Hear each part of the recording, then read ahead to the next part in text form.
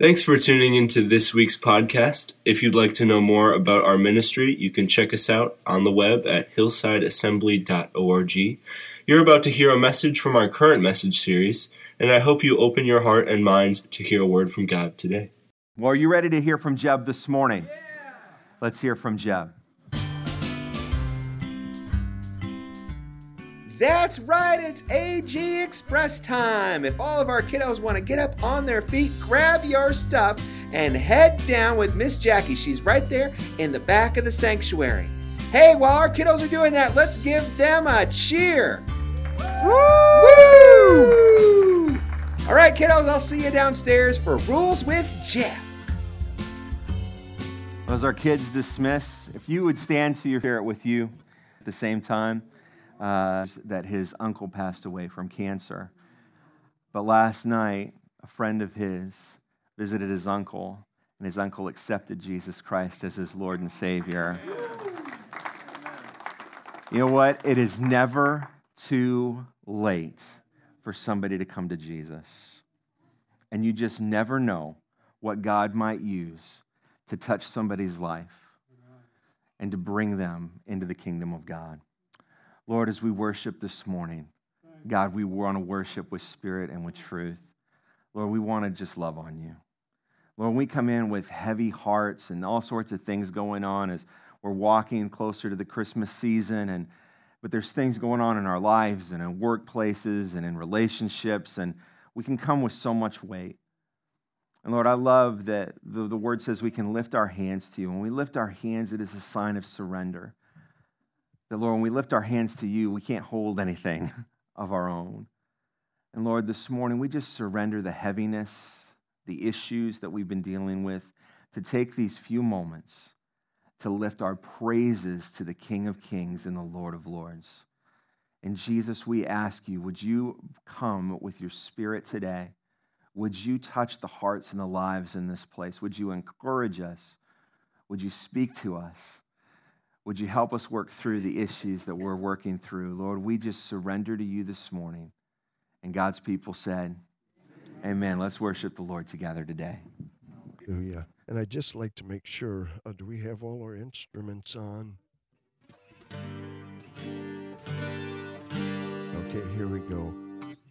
Kathy's going to give us an intro to Angels We Have Heard on High, but angels aren't the only heralds. We, too, are to be heralds of the good news, amen? The good news of Jesus Christ, somebody that brought the good news to Chuck's uncle, amen?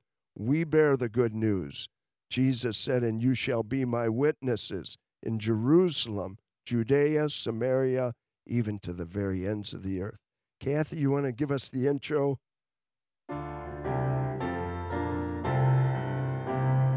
Angels we have heard. Angels we have heard on high, sweetly singing o'er the plains, and the mountains in reply, echoing their joyous strain. Gloria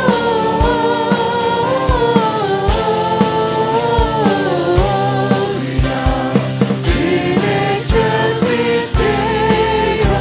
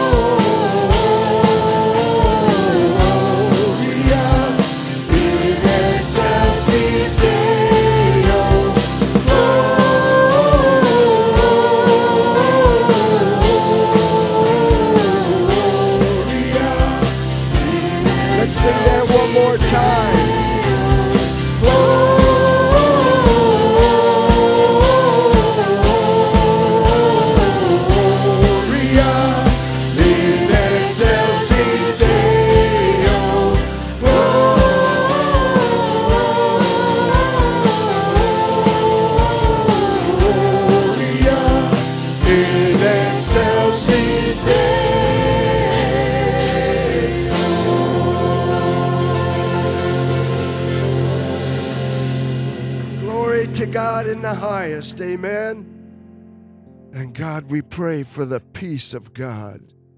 Peace on earth, goodwill towards men. How long, Lord? How long? We're going to sing the Lord's Prayer today. The Lord's Prayer, let your kingdom come, for Jesus is with us. May his will be done. Amen.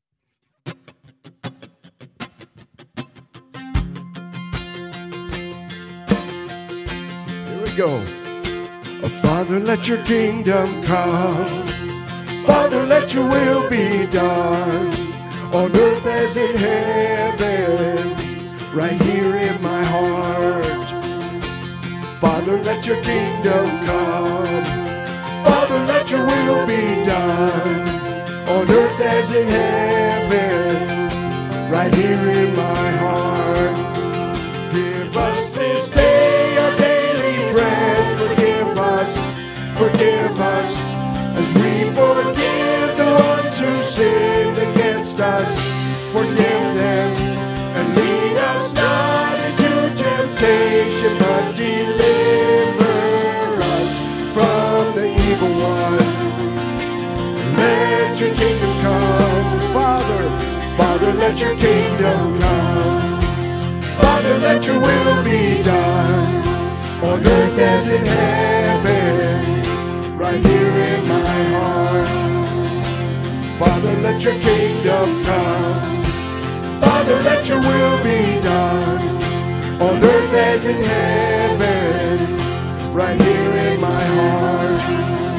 Give us this day our daily bread. Forgive us as we forgive the ones who sinned against us. Forgive them and lead us not into temptation, but deliver us from the evil one. Let your kingdom come. It's yours, it's yours, it's yours, all yours, all yours. The kingdom, the power, the glory are yours. It's yours, it's yours, all yours, forever and ever. The kingdom, it's yours, kingdom, yours, it's yours and ever. Let's lift up our voices. Father, let your kingdom come. Father, let your will be done on earth as in heaven, right here in my heart. Everybody. Father, let your kingdom come. Father, let your will be done on earth as in heaven, right here in my heart. Right here in my heart, in your heart. Right here in my heart. Right here in my heart. Amen. Thank you, Jesus. Thank you, Lord, for that prayer, that great prayer of our Lord Jesus Christ. And Robbie's going to lead us in this last chorus. Just soak this in today as he speaks the name of Jesus over us. Whatever you're facing, the name of Jesus, it says at the name of Jesus, every knee will bow and every tongue confess that he is Lord.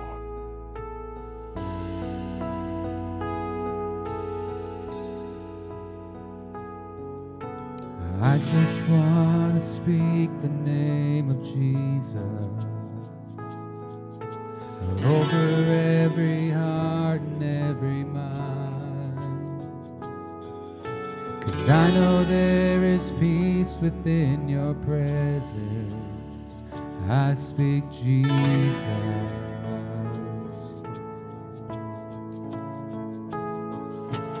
I just want to speak the name of Jesus till every dark addiction starts to break, declaring there is hope and there is freedom. I speak Jesus. Your name is power. Your name is healing. Your name is life. Break every stronghold. Shine through the shadows. Burn like a fire.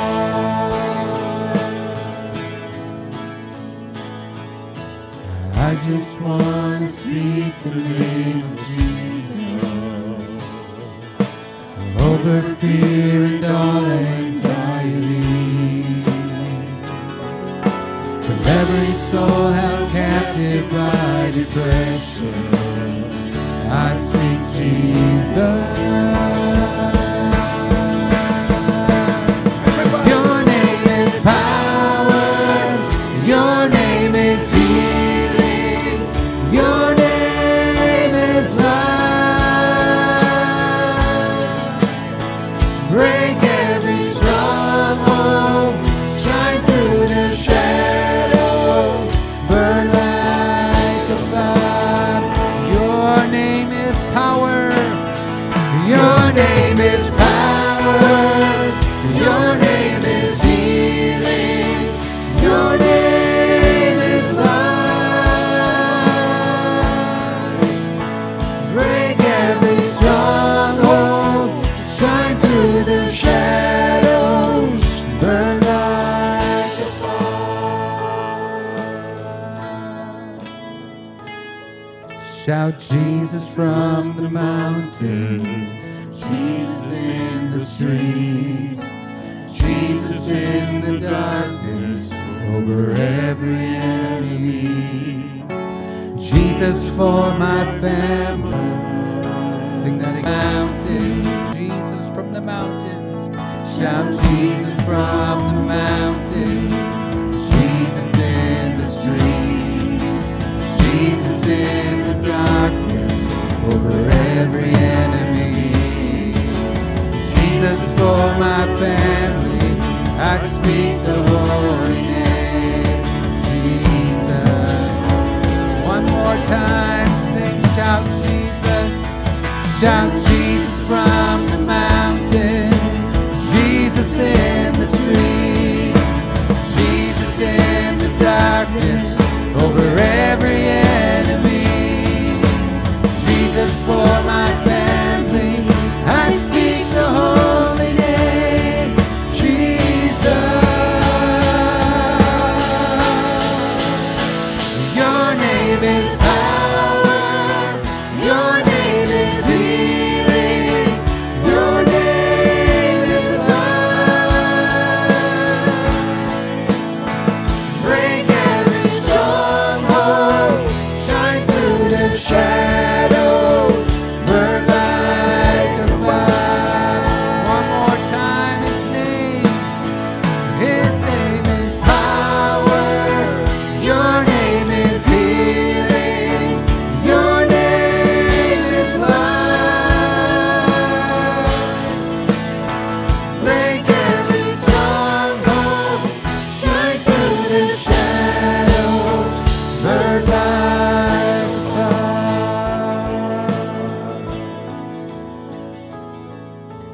I just want to speak the name of Jesus over every heart and every mind. 'Cause I know there is peace within your presence. I speak Jesus. I speak Jesus.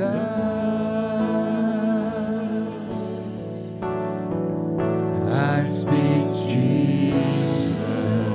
Oh, just call on His name and worship Him, church. Thank you, Jesus. Thank you, Jesus.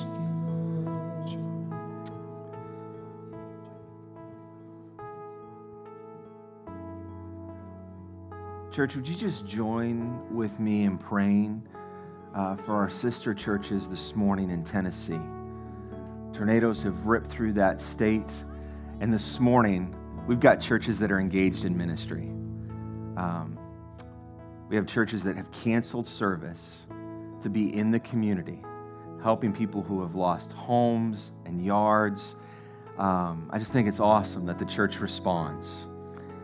And I just want to pray for those, our brothers and sisters in Christ, who are in these communities, that their fruit today would be fruitful, that they would have the opportunity to just not speak Jesus, but to show Jesus to people. How cool would it be today, in the midst of tragedy, people give their lives to Christ? Let's pray for them this morning. Lord, we lift up the state of Tennessee that has been wrecked by these tornadoes that have gone through. And Lord, we lift up the churches.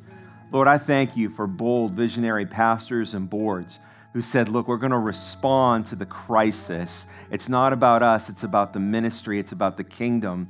And Lord, today as they are in the streets and in the highways and the byways and picking up debris and helping people in their homes and reaching out and loving on people and delivering water, that God, you would use your church the way that you intended us to be witnesses to the kingdom.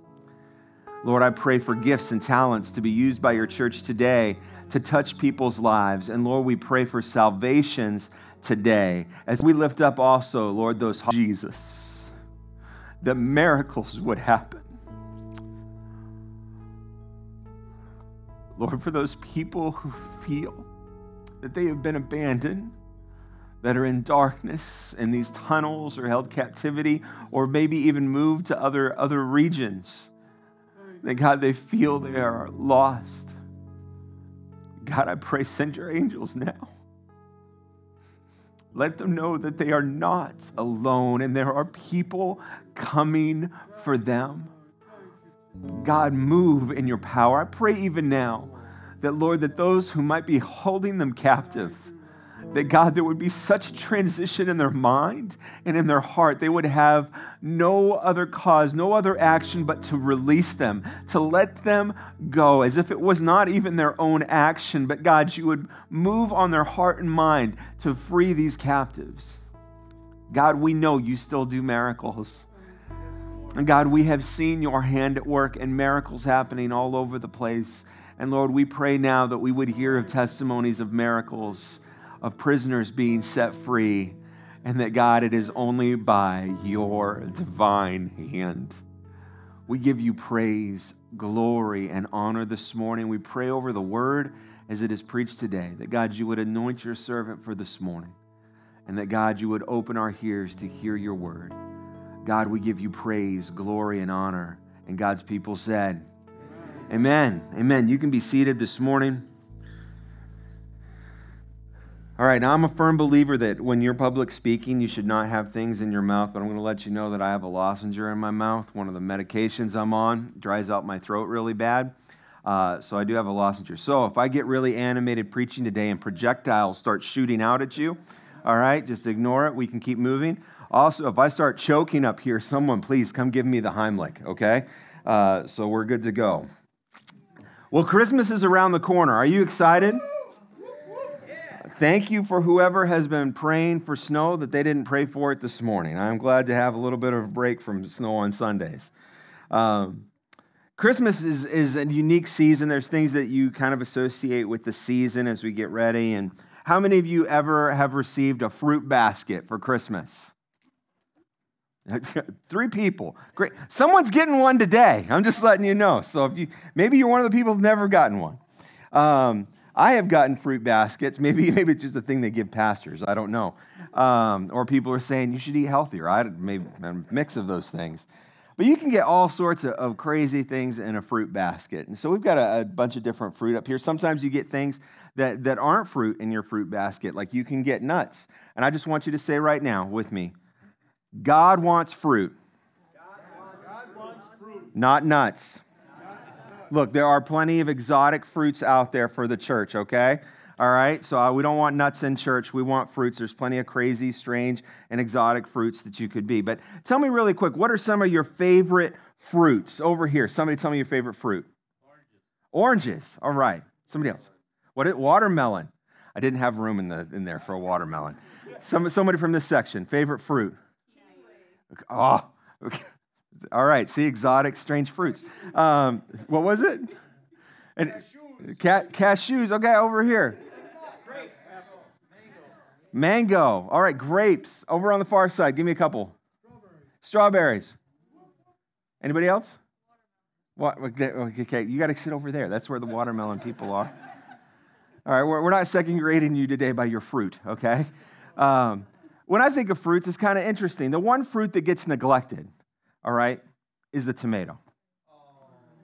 I mean, really, it is a fruit, but it has to sit at the table with the vegetables. You go to the supermarket, it's with all the vegetables. It's left alone. It goes over there. It's kind of like at the holiday season, if you ever were a college student and you came home, you're excited to be home for the holidays, Christmas rolls around, and you're ready to sit at the dining room table with cousin, and look, let's just be honest, a lot of us have been there, and you're sitting there looking at the main table, and you're just going, I wonder who could possibly pass away next year that I might take their seat at the table. Horrible thoughts, I know, but look, when you're the tomato, that's the way it is, right? He gets left out. He just doesn't quite fit in. This morning, what I want to really talk to you about is diversity and spiritual diversity in the church. Now, I know somebody has just had a conniption because Pastor said diversity from the pulpit, and I am just tired of our culture taking words that are great descriptions of church things and ruining them, all right? Diversity is a good thing because God created diversity, and there is no organization on the face of the planet that should be more diverse than the church, right? This should be the most diverse place of people from different backgrounds, different races, different cultures, coming together, not because of our differences, but coming together because of Jesus. And that we can celebrate our differences. And that's really what I want to talk about today. We're in our series, Callings and Conflicts. We're going back to the book of Acts. Let's do that together. Acts chapter 14, verse 1. And remember, Paul and Barnabas, they're on this missionary journey. They were in Antioch the last time we were with them. They began to preach. Things were going good. And then there was a bunch of struggles in the church. Or not so much in the church, but in the communities. There was divisiveness. There were those who were jealous of what was happening and that these guys came from out of town and all these things were happening. And so you're going to see some of those same things. I'm not going to rehash my message from 2 weeks ago. You can go listen to that online. But I want to draw special attention to the first verse, and that's the main part of where my message will come from. And then at the very end, just the last couple of verses to encourage you before we leave today. So let's take a look at Acts chapter 14, starting in verse 1. I think it's verse 1. Is that correct? Yes, it is. Good. I wrote in my notes correctly. At Iconium, Paul and Barnabas went as usual into the Jewish synagogue. There they spoke so effectively that a great number of Jews and Greeks believed. But the Jews who refused to believe stirred up the other Gentiles and poisoned their minds against the brothers. So Paul and Barnabas spent considerable time there speaking boldly for the Lord, who confirmed their message of his grace by enabling them to perform signs and wonders. The people of the city were divided. Some sided with the Jews, others sided with the apostles. There was a plot afoot among both Gentiles and Jews together with their leaders to mistreat them and stone them, but they found out about it and fled to, okay, I'm going to mess it up, Lycaonian cities of Lystra and Debre and the surrounding country, where they continued to preach the gospel. So let's take a look at that first verse one more time, and we're going to begin to just break it apart a little bit. So here they are, they're at a new city. Paul and Barnabas went as usual into the Jewish synagogue. There they spoke effectively that a great number of Jews and Gentiles believed. Once again, we see Paul and Barnabas, and their ministry starts at the synagogue, which was the Jewish church. Now, many of these people had never heard about Jesus. They are a far way away from the area of which Jesus ministered in. So a lot of these people had never heard about Jesus. This is their first time hearing the gospel message.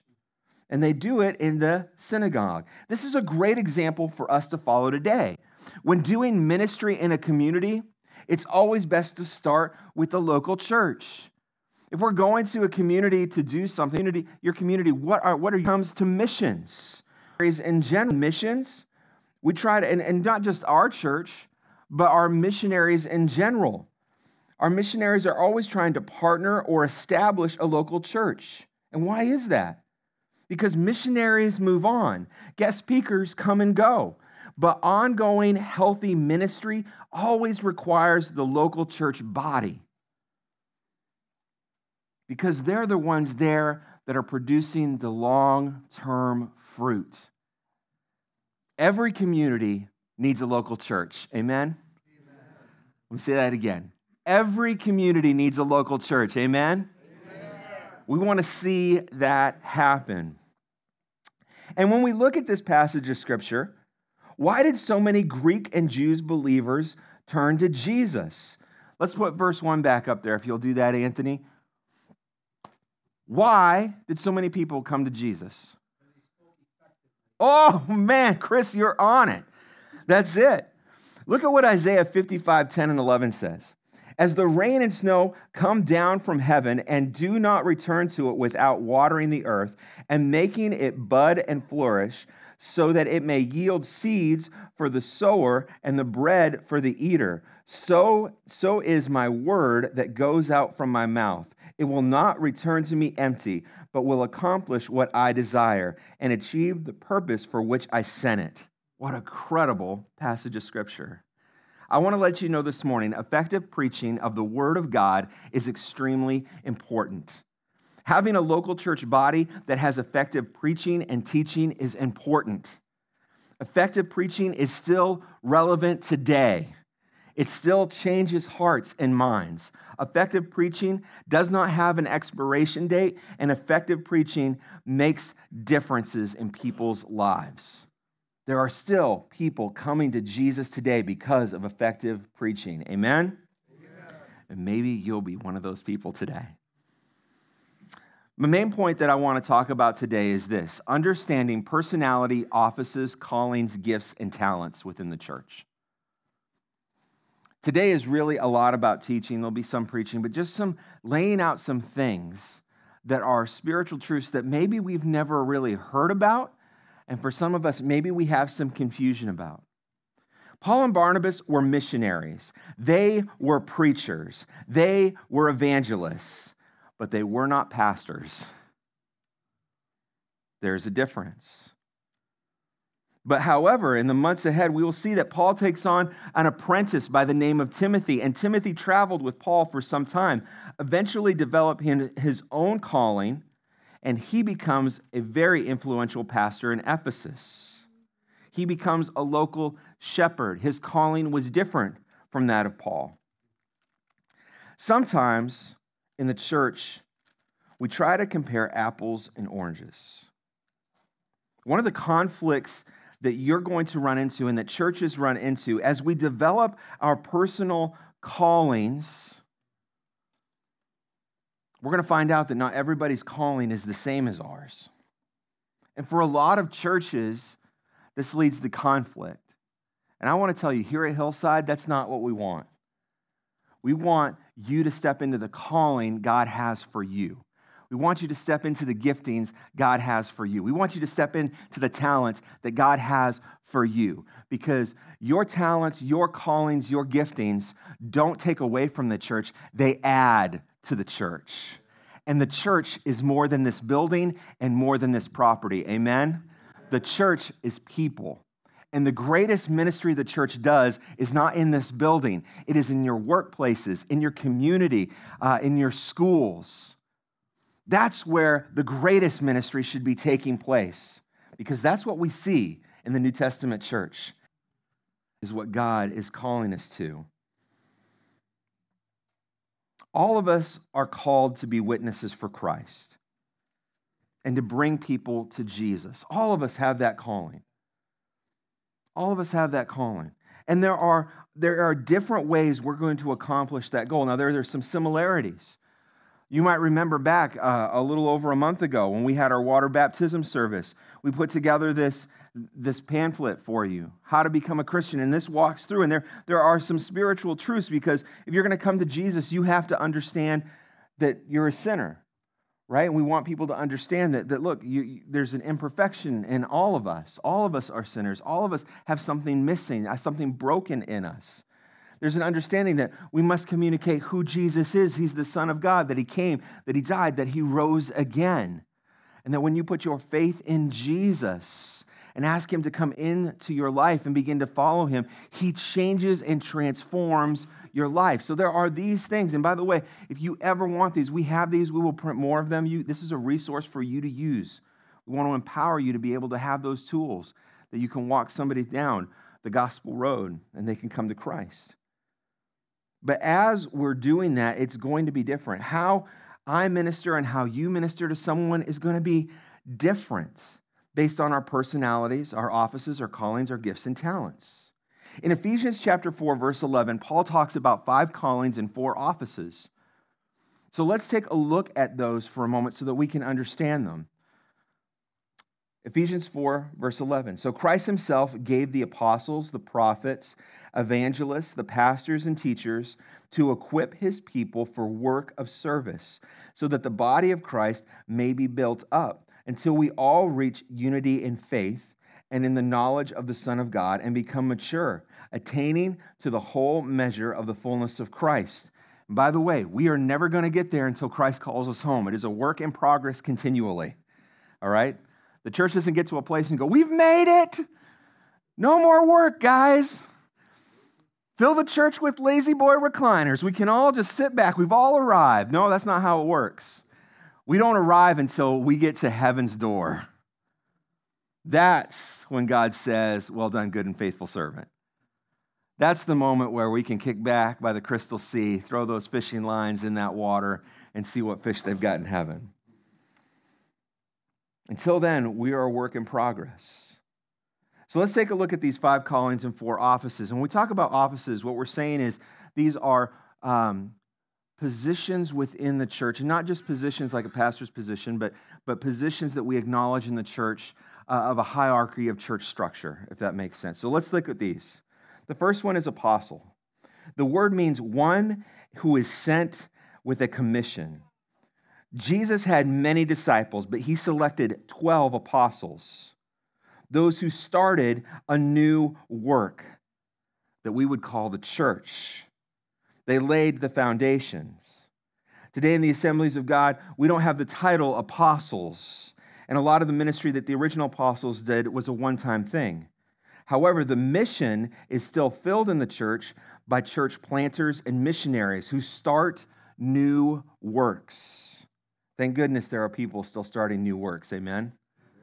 Thank goodness we have people who are visionaries and say, let's go to some place that doesn't have a local church and let's start one. Let's go to a place that's never heard the gospel and let's take the gospel there. And let's be creative on how we can do it.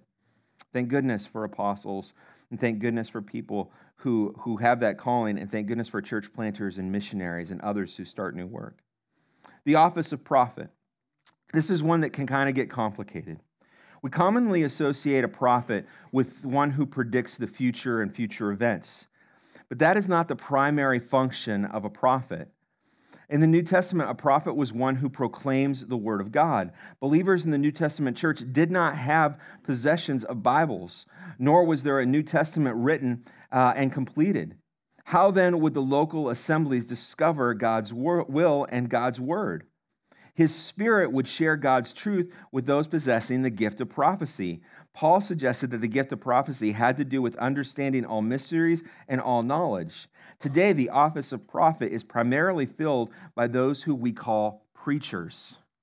And there is a difference between preachers and pastors.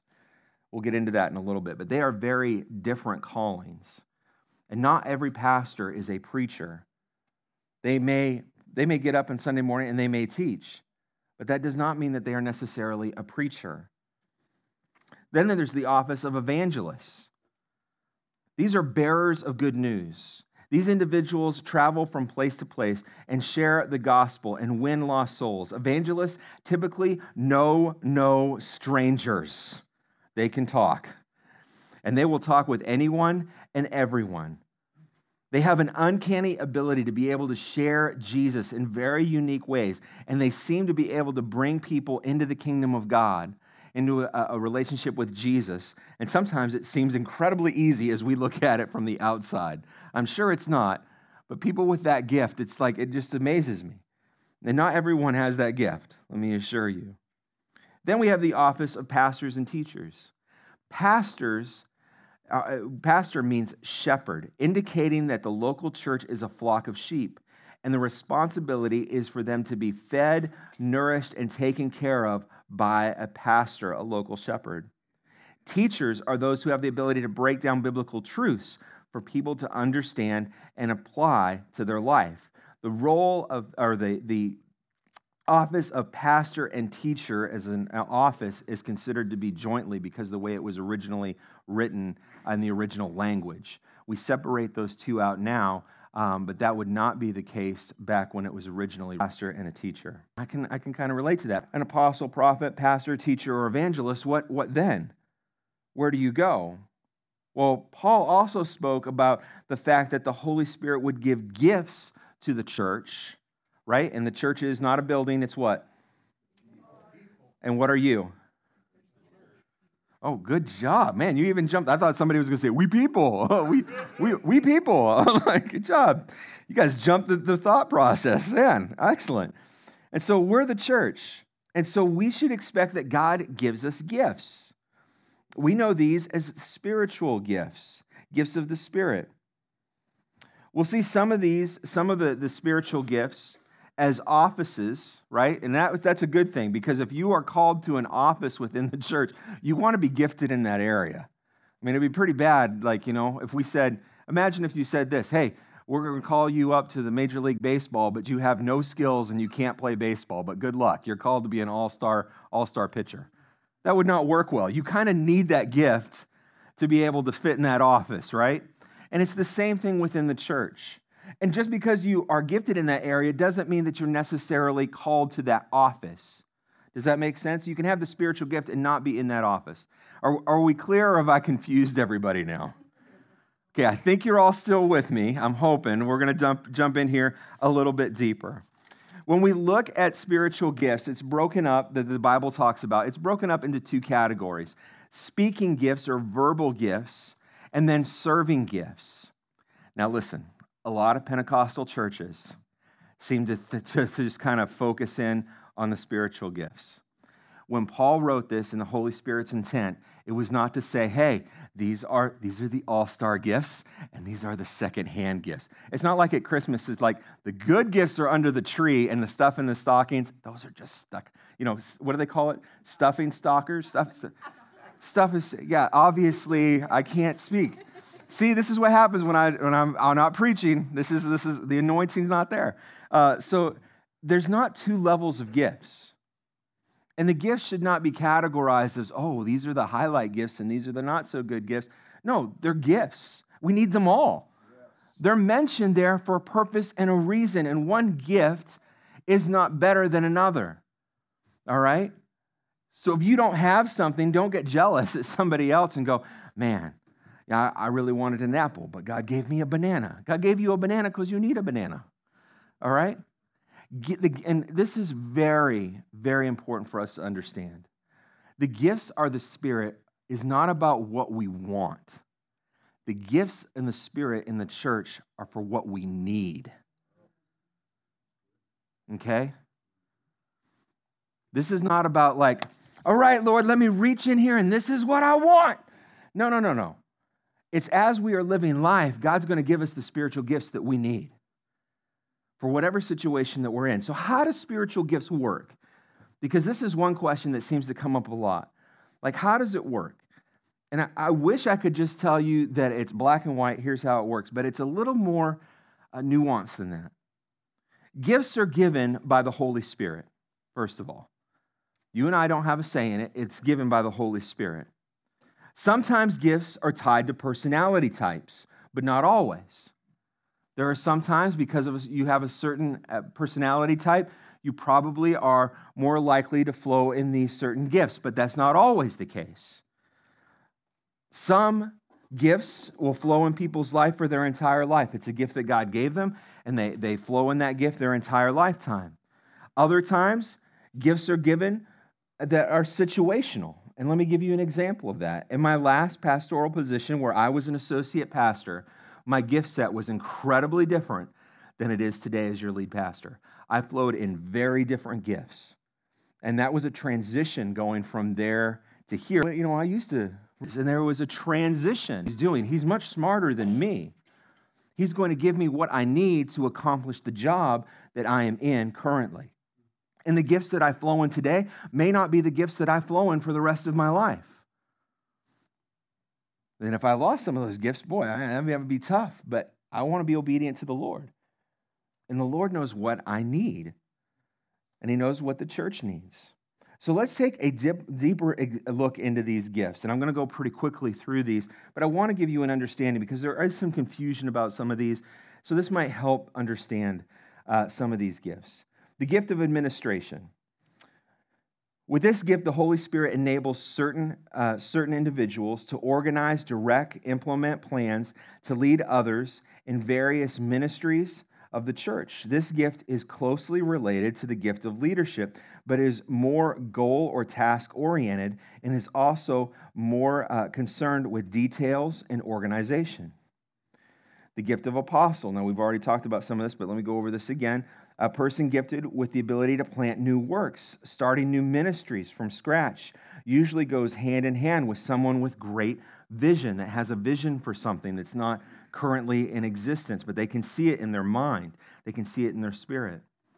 Discernment, the wisdom to recognize truth from untruth by correctly evaluating whether a behavior or teaching or a spirit is from God or from another ungodly source. And if there is a gift that your pastor prays that you can walk in, it is that. We need discernment today in the church. Evangelism, the ability to successfully communicate the message of the gospel, especially to non-believers. And you probably know no strangers if you operate in that gift. Exhortation, competence in offering encouragement, comfort, and support to help someone be all that God wants them to be. Faith. Now listen, we all should have faith, okay? Like I don't have any faith, Pastor. I didn't give that spiritual gift. There's a difference between having faith and the spiritual gift of faith. The spiritual gift of faith, people with this gift have such great confidence in the power and promises of God that they can stand strong in their belief no matter what may try to shake them. They can stand up for the church and their faith in such a way as to defend and move it forward. Giving. And we want everybody to be givers. But when you have the spiritual gift of giving, it's for those who have this gift of extraordinarily over the top, willing and able to share the resources, just not finances, but resources, and it gives them unbelievable joy to do so and to meet the needs that they see around them. And they do not seek anything in return. Healing. A capability that's given by God, by the Holy Spirit, to restore others, to be that physically, emotionally, mentally, or spiritually. Now, this is important. I think sometimes what we think the gift of healing is just that you pray and people get healed, and it can be that, but it is also something much deeper. There are times where people are hurting, not just physically in their body, but emotionally and spiritually. And the person with the gift of healing is able to walk alongside somebody. And as they walk along, God will use them to heal things in that individual, in their mind, in their heart. Does that make sense? Okay? So this is beyond just praying for someone to be healed. It is a gift that God gives an individual. And as you walk with them, they're being inwardly healed by the relationship with each other. And it's not anything that you are particularly doing. It is something the Holy Spirit is doing through you. We look at helps. Someone with the gift who is able to support or assist members of the body of Christ so that they may be free to minister to others. Thank goodness for people with the ability of help, or the calling of helps and the spiritual gift of helps. Hospitality as a means to gift whatsoever. Not in my ability marks a person who is able to stand before others, to direct others and care and with care and attention, and to motivate them towards achieving their goals. You've got the gift of mercy. This is the defining trait of a person with great sensitivity for those who are suffering. It manifests itself in offering compassion and encouragement and in love for giving particular help to someone in need. Prophecy, the ability to speak the message of God to others. This can involve foresight or visions, but does not have to. Serving, the talent is identifying tasks needed for the body of Christ or for individuals and using your abilities to resource and get the job done. Speaking in tongues is the supernatural ability to speak in another language, typically one that you have not learned. Along with that gift is interpretation. This would be another person. You don't have to necessarily flow in both of these, but interpretation, the supernatural ability to interpret a message given in tongues. Someone that flows in this gift may also have the ability to communicate effectively what someone else is trying to say. So have you ever seen someone that they're trying to say something and it's just not connecting with the group? And then somebody will step up and go, I think what he's trying to say is this, and all of a sudden it brings clarity. Someone with the gift of interpretation may also flow in that area as well as being able to communicate an interpretation that's given in tongues. Now, a lot of us are new to Pentecostal church and Assemblies of God. You've probably seen me from time to time as I'm praying for people, and I'll pray, and sometimes I pray in a spiritual language. That is different than a word that is given in tongues, okay? But often when you see me pray with someone in tongues, it's just not in that language, right? I'm also praying in English. And so I just want to make that clear. So in some ways, when I'm doing that and when people do that, there's almost a self-interpretation, right? Because we're praying as well, and God's using us and flowing in that ability. However, if someone were to stand up today in our closing service or during worship and give a message in tongues, and someone starts speaking in tongues, there should be someone else that gives an interpretation for that tongues message. Does that make sense? Okay, I'm just trying to make sure we're flowing together because there's a lot of information here. And by the way, we put this all on a little on your bulletin today so you can have this and look over it because I know this is a lot of information, but it's good for us to know these things. Teaching, the skill to teach from the Bible and communicate it effectively for the understanding and spiritual growth of others. Pastor, this is the gift of spiritual shepherding.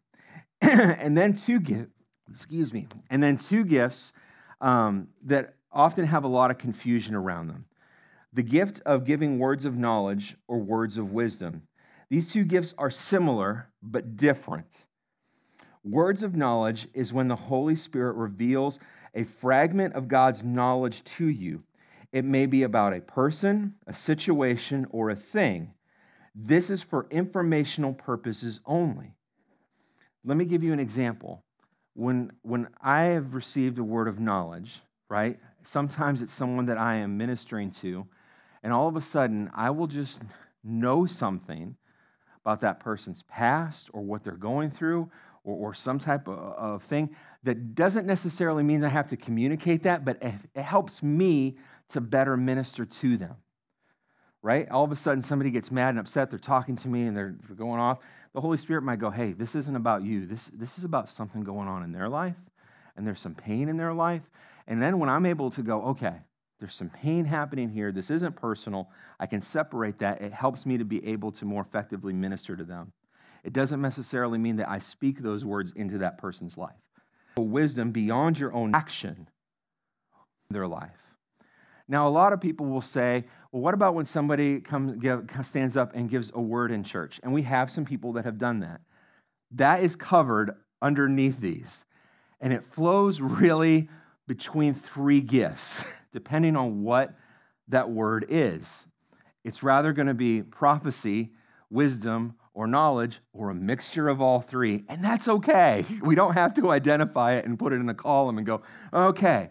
When that does happen, though, when a word is given, it should take you wherever you are in that church service, right, or in whatever atmosphere it would be given.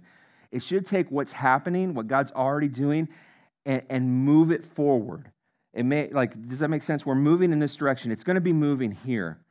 If somebody gives a word and all of a sudden it has nothing to do with what God was doing, I just use your own common sense and discernment there. That's usually not God. All right, that's usually somebody who has an issue or their own agenda, and it can sound super spiritual. And we have had instances in this church where people have given words, and multiple people, just not your pastor, have gone, that wasn't from God. There was something not right about that word, and we've had to deal with that. And I want you to know, when those things happen, whether I'm up here or somebody else is up here, God will enable whoever is leading in that moment, whether it's myself or Adrian, Mike, Robbie, to step into that moment and give direction. And go, yes, we're going to move forward with this, or go, hey, this word today may not be for everybody. That might be a personal word for somebody. Let's keep moving on and moving forward. We're never going to try to shame anybody, but if a word is given publicly, just realize, if a word is given publicly, we then have to correct it publicly if it needs correction. We're not going to embarrass. We're not going to, we'll go talk to that person afterwards. We'll move forward. But if it's really off, we have to address that, because there could be someone who is very young in the faith, and all of a sudden that really messes them up. And so I just want to make that clear so that everybody understands. And we want these gifts in the church. Let me say this as well this morning. There are those who would say, why don't we see more gifts in the church? Have you ever heard anybody say that? One, I want to say this. I think the gifts are very prevalent in our church. But two, when someone says that, what do they really mean? They don't mean all of these gifts. They usually mean just a handful. Why is there not words being given? Why isn't there tongues and interpretation? And that's what it boils down to, right? Two things to that question, and I'll answer them today, and I've prayed really hard about this. One, you don't need it. If we needed it, it would be given. It's not about what we want, it's about what we need. If the word for that day is being preached and it has been said, everything that needs to be said, why would the Lord need to go, well, we need to add to that? Now, I had somebody in the first church that I was in as a pastor who came to me and go, well, I just know that if the service didn't reach a certain spiritual point, that I need to give a word. That's my gift. I'm like, that's not how that gift works. I'm like, you don't go, I've given words in church before. When that gift just comes to you, it's something that it overwhelms you. Kathy flows in this gift too. We've never talked about this, so I'm out on a limb here. Sometimes it's something that starts in the middle of the night and it feeds you all day and then you get to church and you're like, this is the moment. Sometimes it's in the middle of service or in worship and it is so overpowering that if you don't speak it, you will feel like you explode. And if you don't share it, then afterwards you're like, I agree with me. When you're used that way, it is in that. Because when God uses you that way, it is humbling. And I flowed in that gift in my previous church. And there were countless times. The pastor never told me what he was preaching on, but very few times. And I would give words, and I would give a 3-point outline of his message that he's preaching that day. We have never talked. That happened multiple times, and Pam and Jeff can testify to that. It is incredibly humbling to be in that place. And I would always go to my senior pastor afterwards, and I would just go, was that right? Was it not? What help me? Because this is new to me as this is being developed. I don't flow a lot in that gift now. I flow in prophecy from the pulpit as preaching, but not necessarily in that gift today. The second part of that question, why do churches not experience the gifts? If you ask that question authentically about all the gifts and not just a few, I believe God's answer to the church, not Hillside, but the church in general. The reason that the gifts don't flow in the church is because the gifts don't flow out of the church.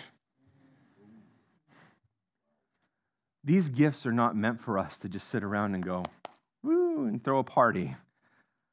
The Holy Spirit empowers us for ministry.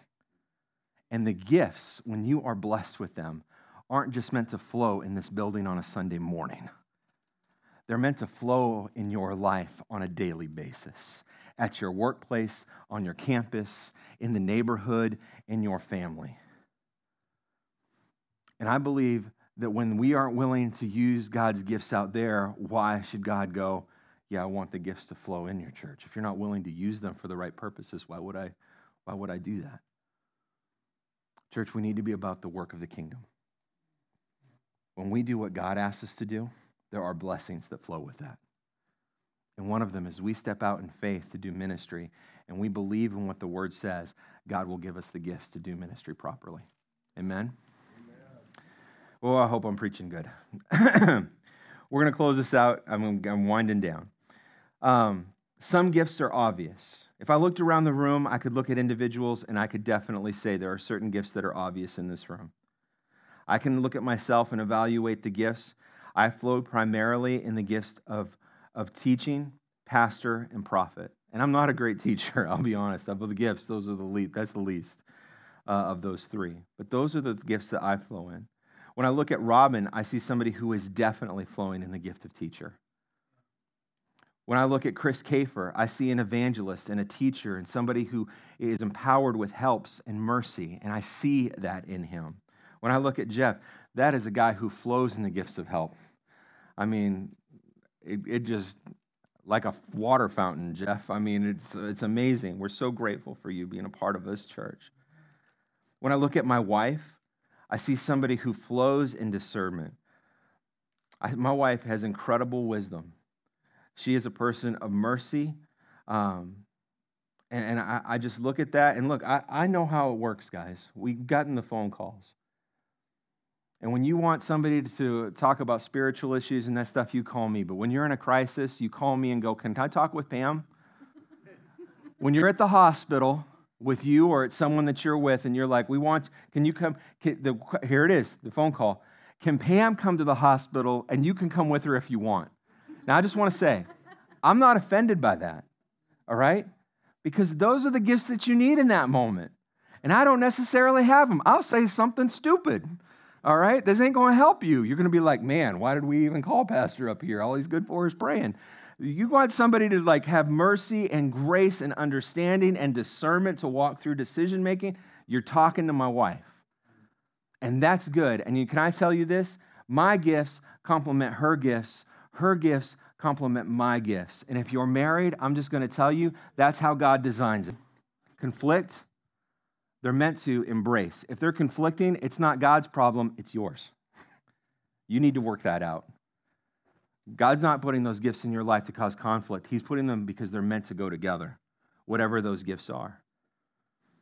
I look at Sean Setzer. That's a gift of evangelism, brother. And look, let me just say, and here's where we get the conflict comes from, is we do things very differently depending on what our callings are. And as a pastor, part of my job in shepherding is to put all these together and make it work, which is challenging sometimes. But let me give you an example of how Sean and I can be in the same place, doing the same thing, and have it be incredibly different. Last weekend, we were down doing Dickens, all right? We've got all these flyers to hand out, inviting people to come to our live nativity. Sean knows no strangers, okay? He walks up to them. You would think that he knew you for 45 years, all right? He will hug you before he even starts talking to you. He's got this thing, and he's going through bundles of these things. I'm doing the exact same thing, except I'm going, all right, Lord, where's the one? Where's the one? That's it. Hey, can I invite you to? I'm like, Sean's like, boom, boom, boom. Let's stop. Let's pray. Do you need Jesus? Let me tell you about my Lord. I mean, he is all over the place. I can't do that. I'm not built that way. It's not that Sean's right and I'm wrong. It's not that I'm right and Sean's wrong. It's that the church is meant to flow with different gifts and abilities. And that is okay. Now, part of my job as a shepherd is to come alongside and go, hey, let's think about this a little bit differently, all right? So don't take your gift and go, I can do no wrong. I cannot be corrected. I can flow and do whatever I want. No. We all need to be humble. We all need to be teachable. We all need to figure out how our gifts work in the church and out of the church, right? And God, and developing our gifts and callings is a lifetime thing. It is a lifetime adventure. Now listen, you might be here this morning and you go, Pastor, I understand what you're putting out. I get all this. But what if I don't feel like any of the callings you talked about, any of the gifts that you talked about, what if I can't relate with any of those? Well, one, developing gifts is a lifetime adventure. So just because you don't know what your spiritual gifts might be today does not mean that God might not show up tomorrow and start dropping them in your life, okay? And it takes time to figure these out. And like I said, some people have a gift and it's with them their whole life. Others, it's situational. You might find yourself one day in a situation, all of a sudden it's like you're just able to do something that you couldn't do. And that happens all the time. The Bible talks about it. It says when you're before leaders and rulers, don't worry about what to say, because why? The Spirit will give you the words in those moments. So it can happen for you. But there is another thing besides gifts and callings that's called talents. And everybody has a talent. Everybody. There's those of you here this morning, you're mechanically gifted. Some of you are woodworking. Some of you are into art. Lisa and Dawn decorated for this baby shower. I'm just saying, if you ever need interior decorators, that's who you should call, because they're incredible. It was amazing. I was like, yeah, I'll spend money here. I thought I was at a store. I was like, it was incredible. So, I mean, those gifts, there's arts and music. Thank goodness we have people that are musically gifted, and writing and communications, and there's athletes, and there's people who are good with numbers and math. Thank you, Lord, that you blessed Kathy with the numbers and a math mind, because if the pastor had to do the books, we would be in serious trouble. There's people who are great at record keeping and photography and all these different things. The list goes on and on and on, and we need them all in the church. I'll tell you this, when it comes to talents, God gives talents to give you a platform to worship Him and minister to others. I just watched a video. I don't know if you guys have ever heard of Dude Perfect. There were these guys who went viral about 10 years ago. They were just graduating college. They put a video together. They were making trick basketball shots. A video went viral. It went so big that Good Morning America called them up. Said, hey, we'd like to have you come on and we want to show your video. And all of a sudden, they had all these celebrities and stuff. Hey, can you do videos with it? These are college kids. So they started doing this video as a part-time gig. There's 5 of these guys. And then they go, we think that we're supposed to abandon our job and do this full-time. They got a huge facility in Texas, the Dude Perfect Ranch, and it's got buildings on it, and they do all sorts of stuff. They're doing stuff with the NFL and NBA and all this stuff. And to this day, they're still doing incredible stuff. But the kind of the lead guy has given his testimony. It's incredible to hear him talk about it. He goes, we were walking through this, and then I realized God gave us this as a platform to do ministry.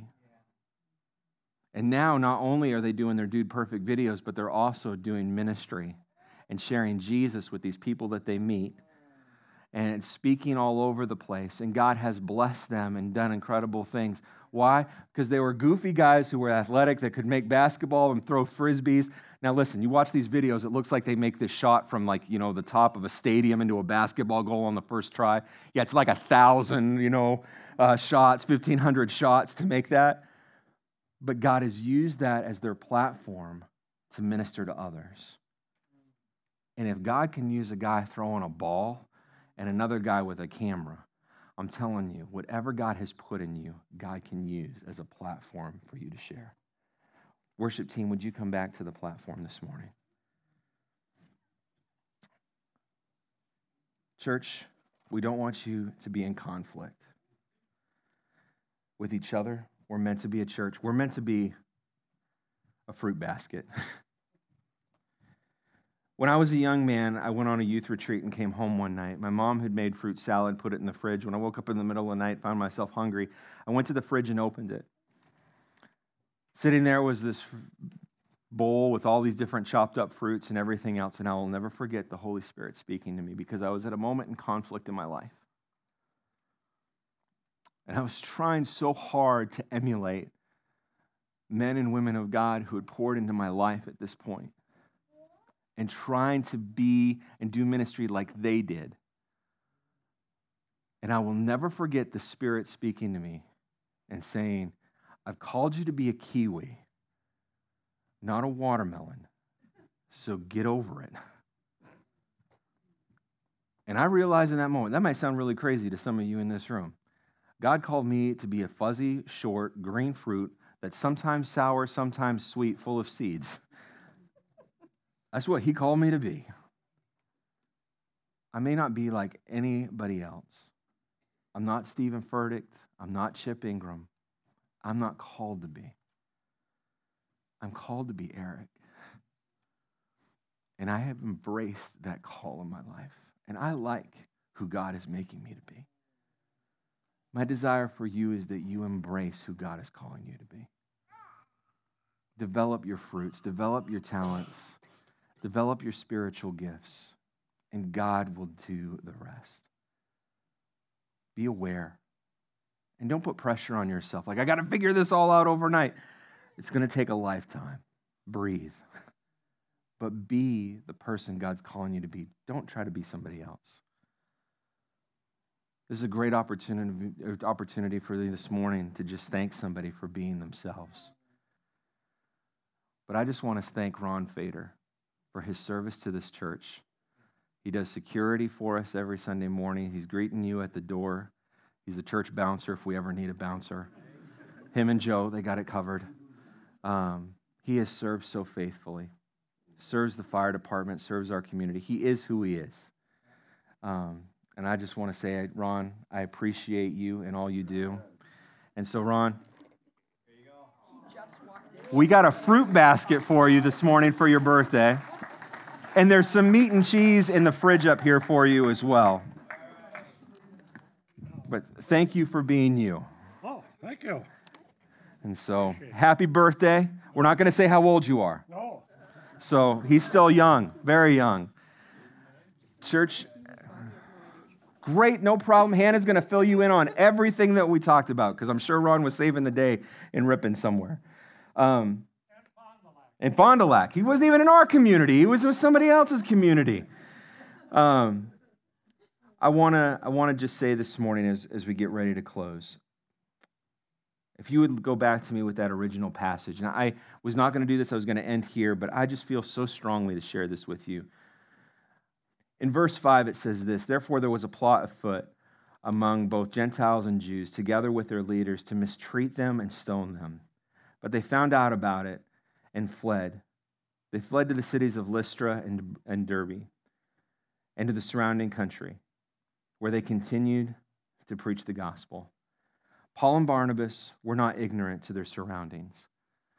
They were aware of what was going on. They were aware that when they were preaching, they were doing ministry, they were aware that there was tensions.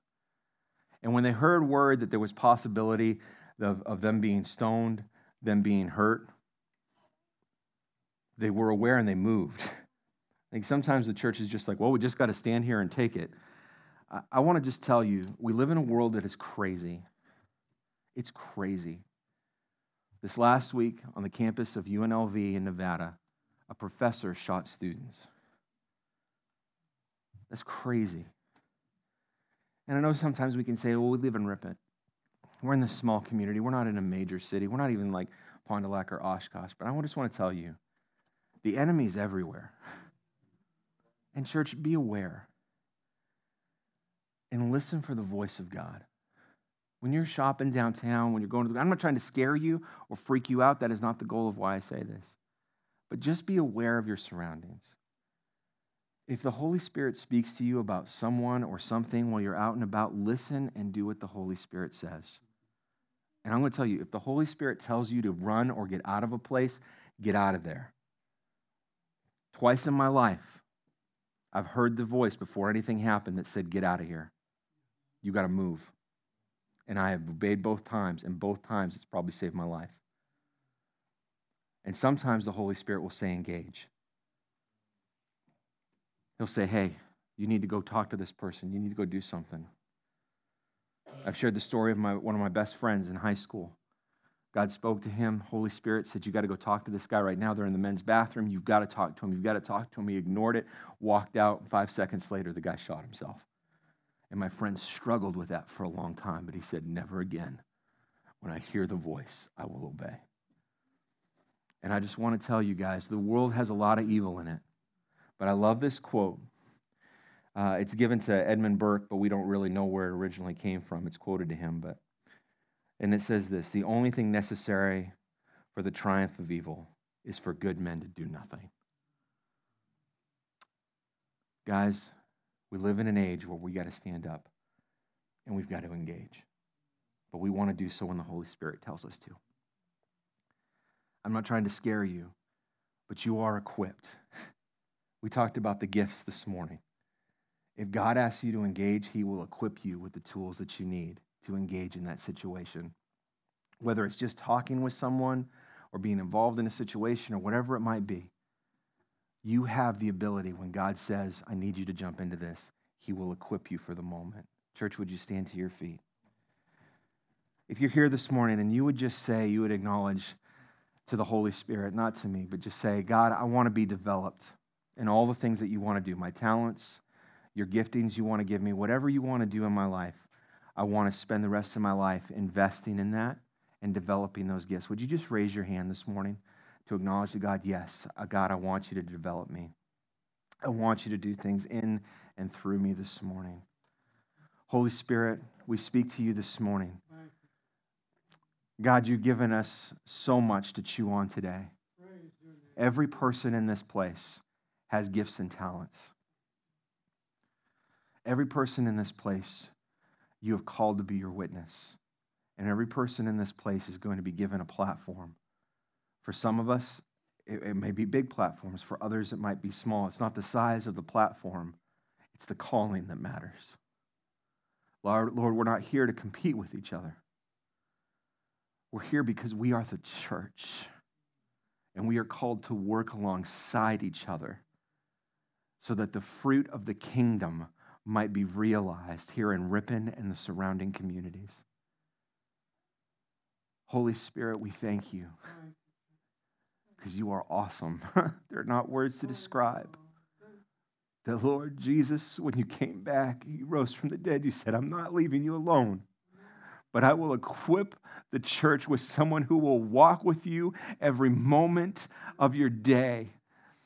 We thank you that the Holy Spirit is alive and well and moving. And while there may be a lot of darkness in the world, the church still exists. The light is still lit, and it shines brightest.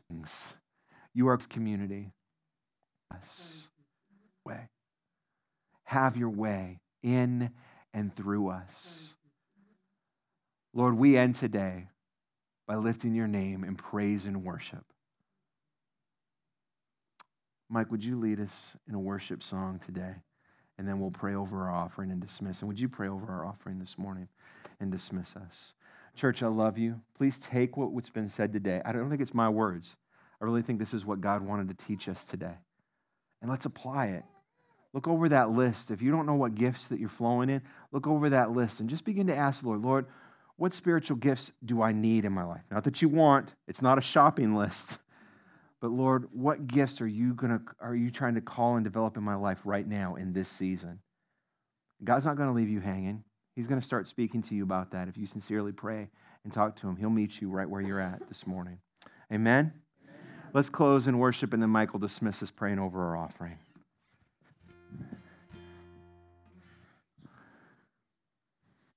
As a pastor had this teaching on the gifts, let's just sing about God's kingdom coming, for it's about us all being a part of his kingdom.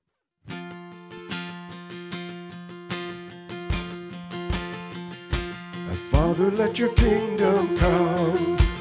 Father, let your will be done on earth as in heaven, right here in my heart. Father, let your kingdom come. Father, let your will be done on earth as in heaven, right here in my heart. Give us this day, give us this day our daily bread. Forgive us as we forgive the ones who sin against us. Forgive them and lead us not into temptation, but deliver us from the evil one. Let your kingdom come. Father, let your kingdom come. Father, let your will be done on earth as in heaven, right here in my heart. Father, let your kingdom come. Father, let your will be done on earth as in heaven, right here in my heart. Give us this day, give us this day our daily bread. Forgive us as we forgive the ones who sinned against us. Forgive them and lead us not into temptation, but deliver us from the evil one. Let your kingdom come. Father, let your kingdom come. Father, let your will be done on earth as in heaven, right here in my heart. Father, let your kingdom come. Father, let your will be done on earth as in heaven, right here in my heart, right here in my heart, right here in my heart. Just a reminder that 15 minutes from now, if you're going to get your costumes, we're going to meet back here in the sanctuary. Jackie will be up, and Anna and Adrian will be helping get all the costumes set up, and we'll do a read-through. Mike, would you pray and dismiss us today and pray over our offering? Father, we thank you for the opportunity to give unto the Lord today for the work of the ministry, Lord, here in the house of the Lord. And as we are able as Hillside to bless people, and as Pastor said, to reach out into our community, into people's lives, and to find where those needs are. Lord, we just give you the praise, the glory, and the honor, and we just pray your blessing upon your people now. In Jesus' name, and everyone said,